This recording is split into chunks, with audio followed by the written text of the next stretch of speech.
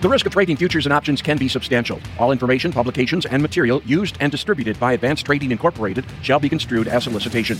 ATI does not maintain an independent research department as defined in CFTC Regulation 1.71. Information obtained from third-party sources is believed to be reliable, but its accuracy is not guaranteed by Advanced Trading Incorporated.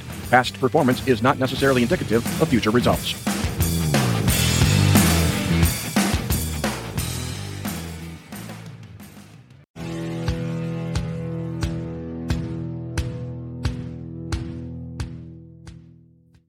Good morning. We have an action-packed show for you. Let's get into the news, the good stuff.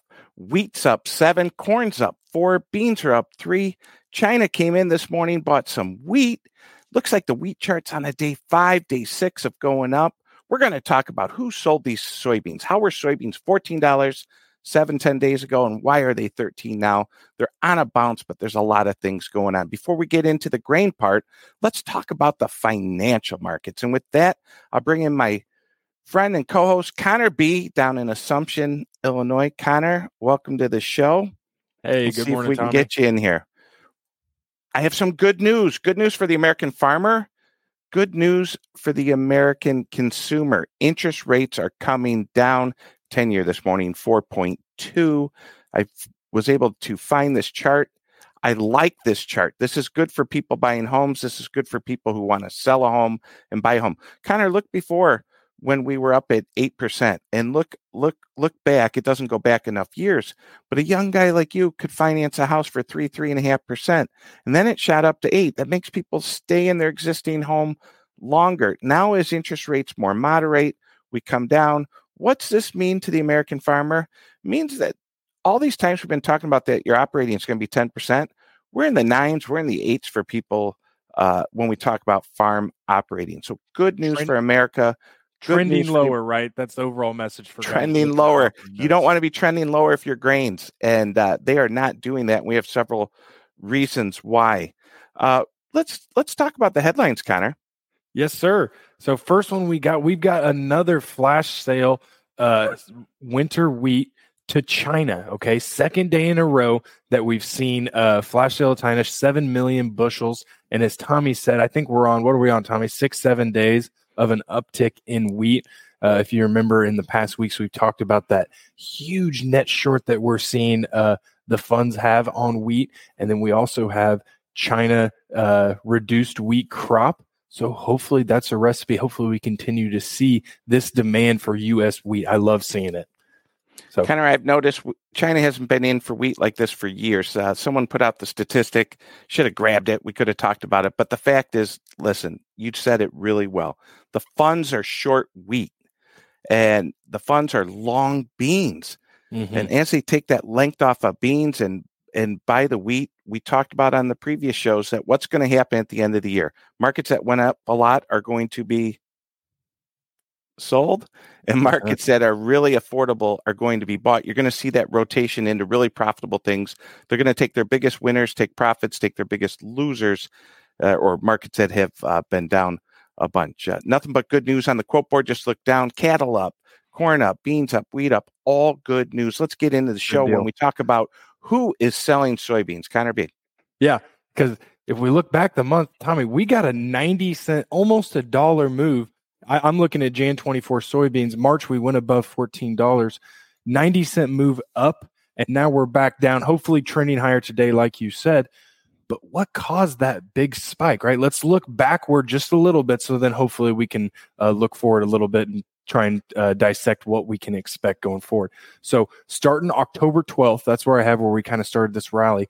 That's where we saw Brazil started having delays. It was dry, especially in Mato Grosso.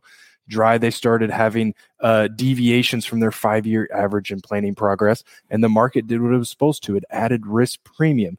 And then what happened, right? Stop me if you heard this one, Tommy, with weather markets. We started having rain in the forecast. They caught up on planting progress, and then we saw this market drop, and here we are today. Hopefully we're rallying because we're a long way from this crop being made.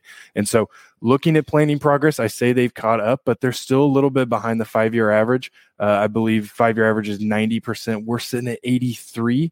So we're behind there. And then looking at moisture, that GFS model has got 2 to 4 inches coming in the next 12, 13 days, right? We need to see that come to fruition before we do it. But one thing I want to look at on this soybean market, first one, let's look at the production. We talk a lot about Mato Grosso, right? That's the central. We talk about it as northern Brazil. True northern Brazil is kind of the rainforest. Mato Grosso is going to be that big soybean producing state that has been having the weather issue. Southern Brazil, where we see some production as well, hasn't. We've been seeing the moisture, we've been seeing the precipitation, and the same with Argentina. And so looking at that, looking forward, right, as I said before, this crop is a long way from being made. CONAB has us at 162. The USDA is at 163.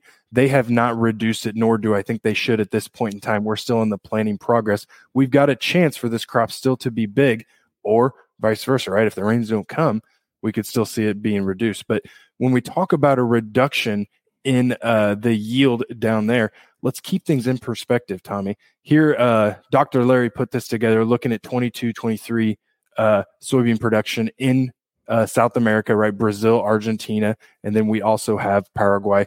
They're not a big player, but they matter, and they especially matter this year if you see that little gray sliver.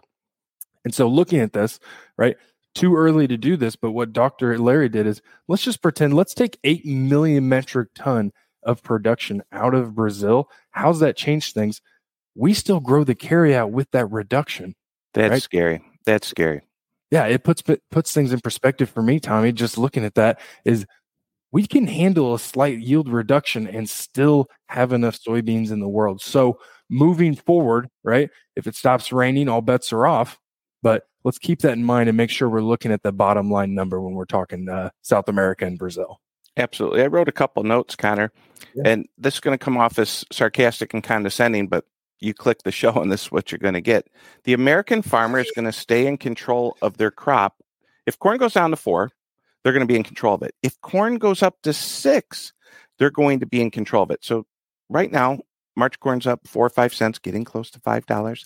And the American farmer is in control. And I want you all to know you are in control. If it goes down, you're in control. If it goes up, you're in control. I don't ever remember in my career as a trader or a broker, the American farmer having this much capital when you look at land prices and everything else.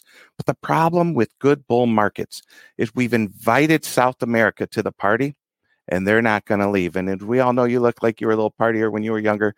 The party was awesome. How dare you, Tommy? My mom might be watching. The hangover will be horrible. And this is the hangover. Talk about these. Look at these bars. I mean, they can produce so much down there. Of course, for the people listening, we can send you these slides and we can always get to that. Hey, we had a really nice comment, and I want you to read that off. Thanks for doing these live videos. Hold on. I enjoy starting the workday with the info you guys provide. MK2M, thank you very much. We have a blast. I have a blast doing it with Tommy G. We never know what to expect because we don't know. We're dissecting the news before we jump on here, and then sometimes we're making it up as we go, depending on what type of news headlines we have.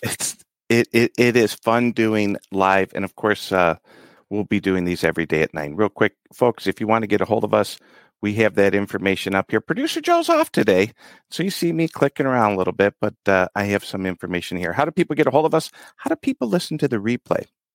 Yeah, feel free to tune in. We'll have it uploaded here soon to YouTube. It will be on Spotify and Apple Podcasts as well. Feel free to tune into any one of those 3. Sorry, I'm stumbling over my words. Give us a call, 737-FARM Farm. And with that, Tommy, I think it's time to roll my favorite Grisafi. You got it, buddy. See you tomorrow at 9. See ya.